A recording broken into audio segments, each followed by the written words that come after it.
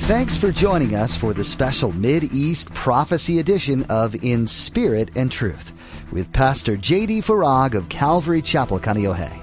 Pastor J.D. shares the Mid-East Prophecy update from an Arab perspective as he connects the dots of current events geopolitically with last days prophecies biblically. It is our belief that the next event on God's prophetic clock is the rapture of the Church of Jesus Christ. It is our hope that these Bible prophecy updates will not only ready you and steady you for His return, but that they will also encourage you to share the gospel with others in order that the rapture will not be as a thief in the night. In our current society with so much at stake financially, globally, and culturally, it's easy to let fear strike. In today's prophecy update from Pastor J.D., he wants you to know that through God's free gift of salvation, you can be at peace. Leave all of your burdens and worries behind by letting Jesus into your heart. Now, don't forget to stay with us after today's prophecy update to learn how you can become a Facebook friend or watch the weekly prophecy update at jdfarag.org. Now, here's Pastor JD with today's prophecy update as shared on April 9th, 2023. It's interesting to acknowledge that we can't see in advance all of the twists and turns in our predictions of where we're headed. While we know the end point, the path to it is not necessarily clear. I did not see how the predictable banking crisis would be directed in order to consolidate power in the multinational corporations. I believe that the banking crisis will continue and disproportionately, listen very carefully, affect small business and specifically food production. Do you know what they're doing? Your food supply? Geoengineering, weather manipulation. In fact, my friend that I introduced you to last week who lives in Arizona told me there is unprecedented snowpack on the mountains. That's Arizona. California, it's all pre-planned. They are going to flood California and destroy all of the food supply that comes out of California in that fertile valley, the Tulare Lake Valley. So you got, it's estimated some 100, this is unprecedented, 100 plus feet of snow. And then the weather manipulation, geoengineering, they warm up the temperatures. What happens? That water is coming down and it's going to flood out and destroy everything in its wake. Pre-planned. Now here's the thing. The farmers take out loans for their crops from these banks that are collapsing. So you destroy the farms and the farmer, you destroy the banks. All by design. They're in the way. We need to get them out of the way so we can introduce the new way, this biodigital currency that we can control, by the way, and suspend at will. So if your score isn't high, then we can just suspend your account, like a social media account. They can suspend your currency account so you can't buy or sell. You see where this is going? He continues. This will further consolidate the economy into large multinational corporations in line with the WEF, World Economic Forum vision of stakeholder capitalism that envisions an economic and political system that is controlled by a tiny minority in order to control the majority of the population. We know that ultimately the Antichrist will emerge to take control of this system, allowing a collapse in the regional banking system in the U.S. and globally will disproportionately impact the funding to farmers, resulting in lower food production and higher prices. When you hear the word hyperinflation, what comes to mind? What should come to mind is Revelation 6, verses 5 and 6. It's a prophecy about the hyperinflation that it will take a whole day's wages just to buy the ingredients to make bread. We're there. He says, this, as I detailed in my original email, will be the leverage used on the global population in order to enforce submission to the mark of the beast. Interestingly, Henry Kissinger, remember him? Isn't he like 185 years old now? Henry Kissinger has been quoted as saying, quote, "Who controls the food supply controls the people. Who controls the energy can control whole continents. Who controls money can control the world." Oh, I get it. So that's how it's going to happen. You just control the money and you control the world. So the banking crisis will be managed in a way that will consolidate the economic activity until they're ready to implement the central bank digital currency CBDC system. At that point, in a true Hegelian dialectic, they'll allow the global derivative market, estimated to be 2 quadrillion in value, to melt down in order to create the crisis that will spur the population to beg for a CBDC solution. Because your money's worthless now. This CBDC system will likely emerge as a national system, very interesting, and then transition to a regional system. 10 global regions. The 10 toes, the 10 horns. Daniel, Revelation. As national governments are destabilized and ultimately a global system as the mark of the beast. I sometimes use this analogy. You and I get on a train in New York City and neither of us know the route, but only I know the destination is San Francisco. We may go north, south, or central, but the closer we get to the destination, the more accurately I can predict the route because I know the destination. I just work backwards from the destination and try to figure out the most logical path to the economic reality that we see recorded in the book of Revelation. That's how he gets there. Makes sense.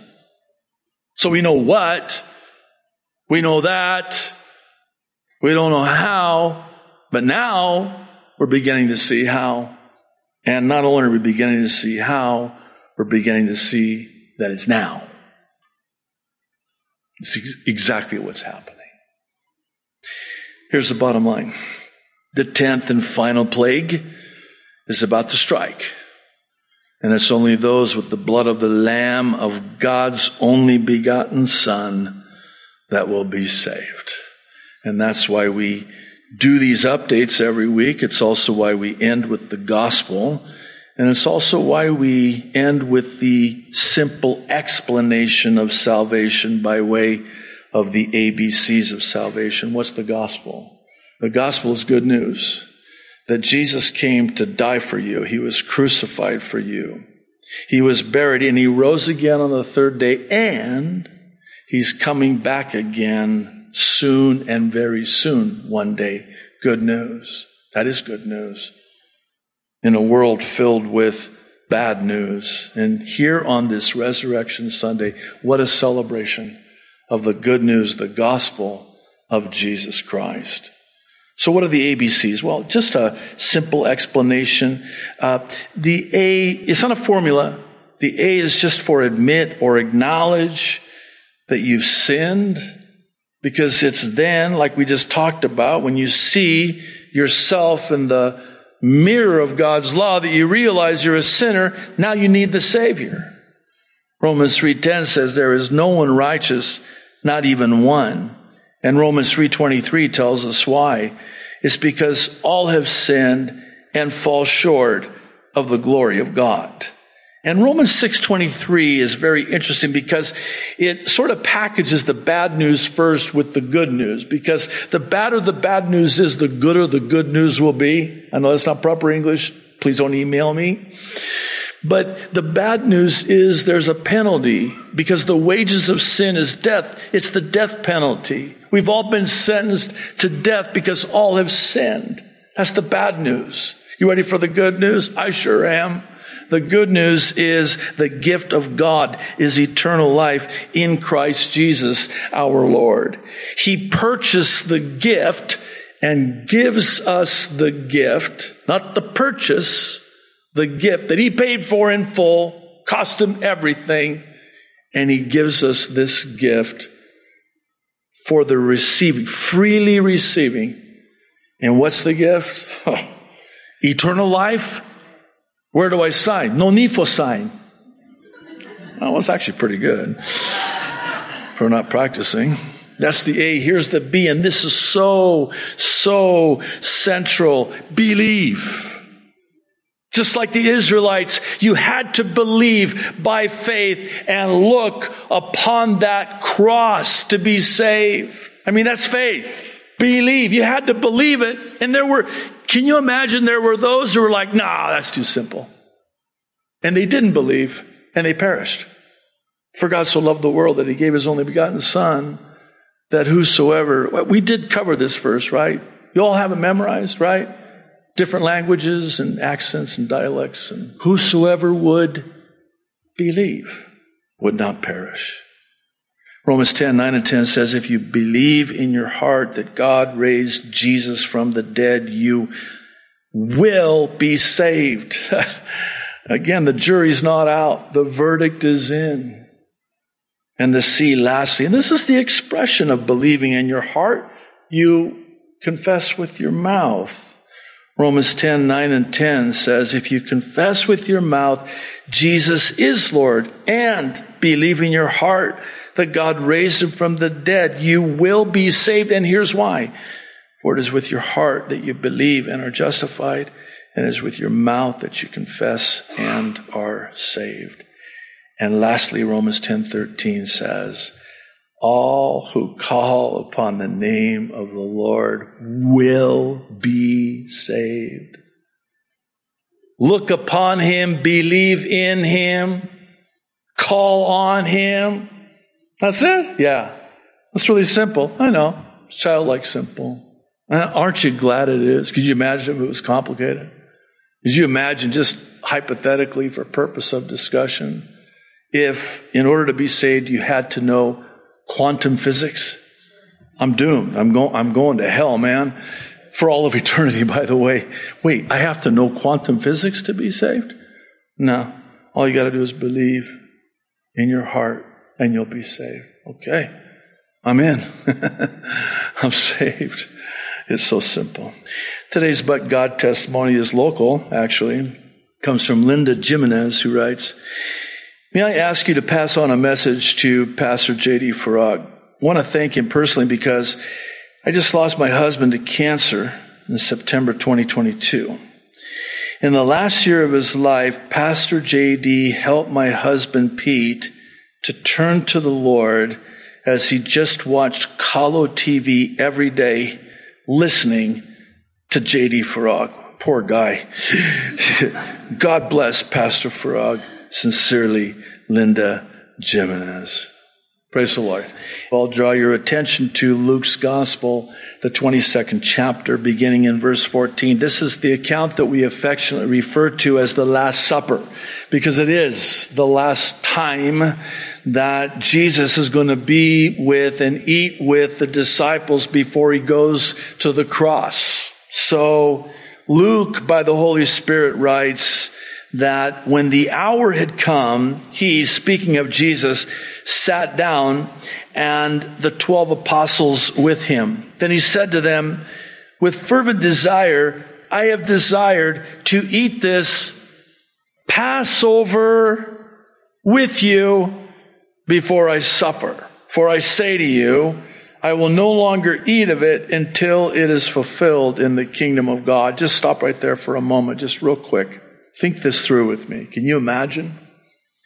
They're celebrating the Passover with the fulfillment of the Passover lamb. You know the one? The one that the Israelites would have to take and sacrifice for their sins so that the angel of death would pass over them. No need. He's right here. He's the fulfillment of the Passover prophecy. He's the Passover lamb that was slain, his blood shed in our stead. Is it no wonder that Jesus would say, as often as you do this, I want you to do this in remembrance of me. It's a remembrance, it's a celebration, a commemoration of the greatest deed for our greatest need, a Savior. And this word remember, we're going to read it in a moment. Remember. Why? Because we don't. We don't remember. We forget. We forget to remember. We don't remember, and we forget what we were supposed to remember. No, we forget. We live our lives without the remembrance of what Jesus did for us. In that He died for us. He paid the price in full for us for the forgiveness of all of our sins. This is a word fitly spoken, especially for those who are heavy laden and weary, being crushed by the weight of the guilt of their sin. It's all gone. Removed as far as the east is from the west. Remembered no more. Here's what I want you to remember. I remember it no more. I want you to remember why I remember it no more. Because of what I did for you. That's what the celebration of the communion is all about. The fulfillment of the Passover. In the death, burial, and resurrection of Jesus the Christ. So, Luke writes, then he, again speaking of Jesus, took the cup, gave thanks, and said, take this and divide it among yourselves. And he says it a second time, for I say to you, I will not drink of the fruit of the vine until the kingdom of God comes. And he took bread, gave thanks, and broke it, and gave it to them, saying, this is my body, which is given for you. And here it is, do this in remembrance of me. Interesting, the skin, the body of Jesus, broken in 7 places. You ready? Let's count them. The hands, 2. The wrists. The feet, 4. The back from the whippings, 5. The crown of thorns impaled in his head, 6. The forehead's very vascular, by the way. And the 7th, to ensure his death, the Roman soldier took that sword and pierced his side. And out came 2 elements, blood and water, the 2 elements present at birth. This is the birth of the bride from his side as the second and final Adam. The first Adam, Eve, taken from his side. This is I love this illustration. It's very exhortative for husbands. The wife was made from the rib of Adam, from his side, close to his heart. Not from his head to be over him, and certainly not from his feet to be under them. That's good marriage counseling right there. So, too, with the second and final Adam, a bride is birthed from his side. The birth of the church of Jesus Christ, the bride of Jesus Christ. And that was the 7th, the number of completion. He bled from his broken body, broken skin in 7 places. And that's why he can say, it is finito. Khalas in Arabic. Don't you love the Arabic language? You just spit on everybody and you're speaking Arabic. It's finished. It's finished, period. Completed, 7. It's done. Nothing you can do to add to it or take from it. It is finished. That's what we're celebrating here today. Oh, Lord. How could we ever begin to thank you enough for what you did for us? Lord, thank you for your body that was broken. Lord, thank you for paying the price in full. Thank you for the forgiveness of sins. Lord, we love you so much, and we thank you so much. And I just want to pray. I just have a sense that this is for someone here today, maybe more than one here today or watching online. You have been crushed under the weight of the guilt and the condemnation of sin. And Jesus says, I want you to remember, because it seems like you've forgotten that I've taken care of that. And though your sins be as scarlet, they are white as snow. I've removed them as far as the east is from the west. And I remember them no more. When I see you, precious one, I don't see your sin, our Heavenly Father would say. Instead of seeing your sin, I see my Son who paid for that sin. Thank you, Lord. Luke goes on to write, likewise, he also took the cup after supper, saying, this cup is the new covenant in my blood, which is shed for you. Represented in this cup, a symbol of the blood of the Lamb of God, the Passover Lamb, the Lamb of God that was shed for our sins, because there's no remission of sins without the shedding of blood. And remission is an important word, because in the Old Testament, it was kufar in the Hebrew, which is covered. In the New Covenant, the blood of the New Covenant, it's not covered, it's removed. The remission of sin, the removing of sin, the cleansing of sin. That's what this cup represents. I always buy the lie. The litmus test is it always distances you from the Lord, because that's condemnation. Conviction draws you closer to the Lord. Condemnation distances you further from the Lord. And that's what Satan's strategy is. He'll do everything to distance you from the Lord. So now you believe him, you've been deceived by him, and you think that God's angry at you. Man, you blew it, man. I know. You did that keyword again. I know. How many times have you asked for forgiveness? I know. I'd lay low if I were you, man. Just give God some time to kind of cool down on this one. I mean, you even made a vow to him. I'll never do it again. Don't do that. Don't do that. And then here you are. Never imagine for a moment that God is in heaven going, are you kidding me right now? You did that again? I know. No. You think God's surprised when we sin? Could you imagine? I can't believe JD just sinned again. That's it. That's it. I've had it up to here with him. We view our Heavenly Father through the lens of our fallen earthly father. No. He's already paid for it. He's already accounted for it. He's already removed it.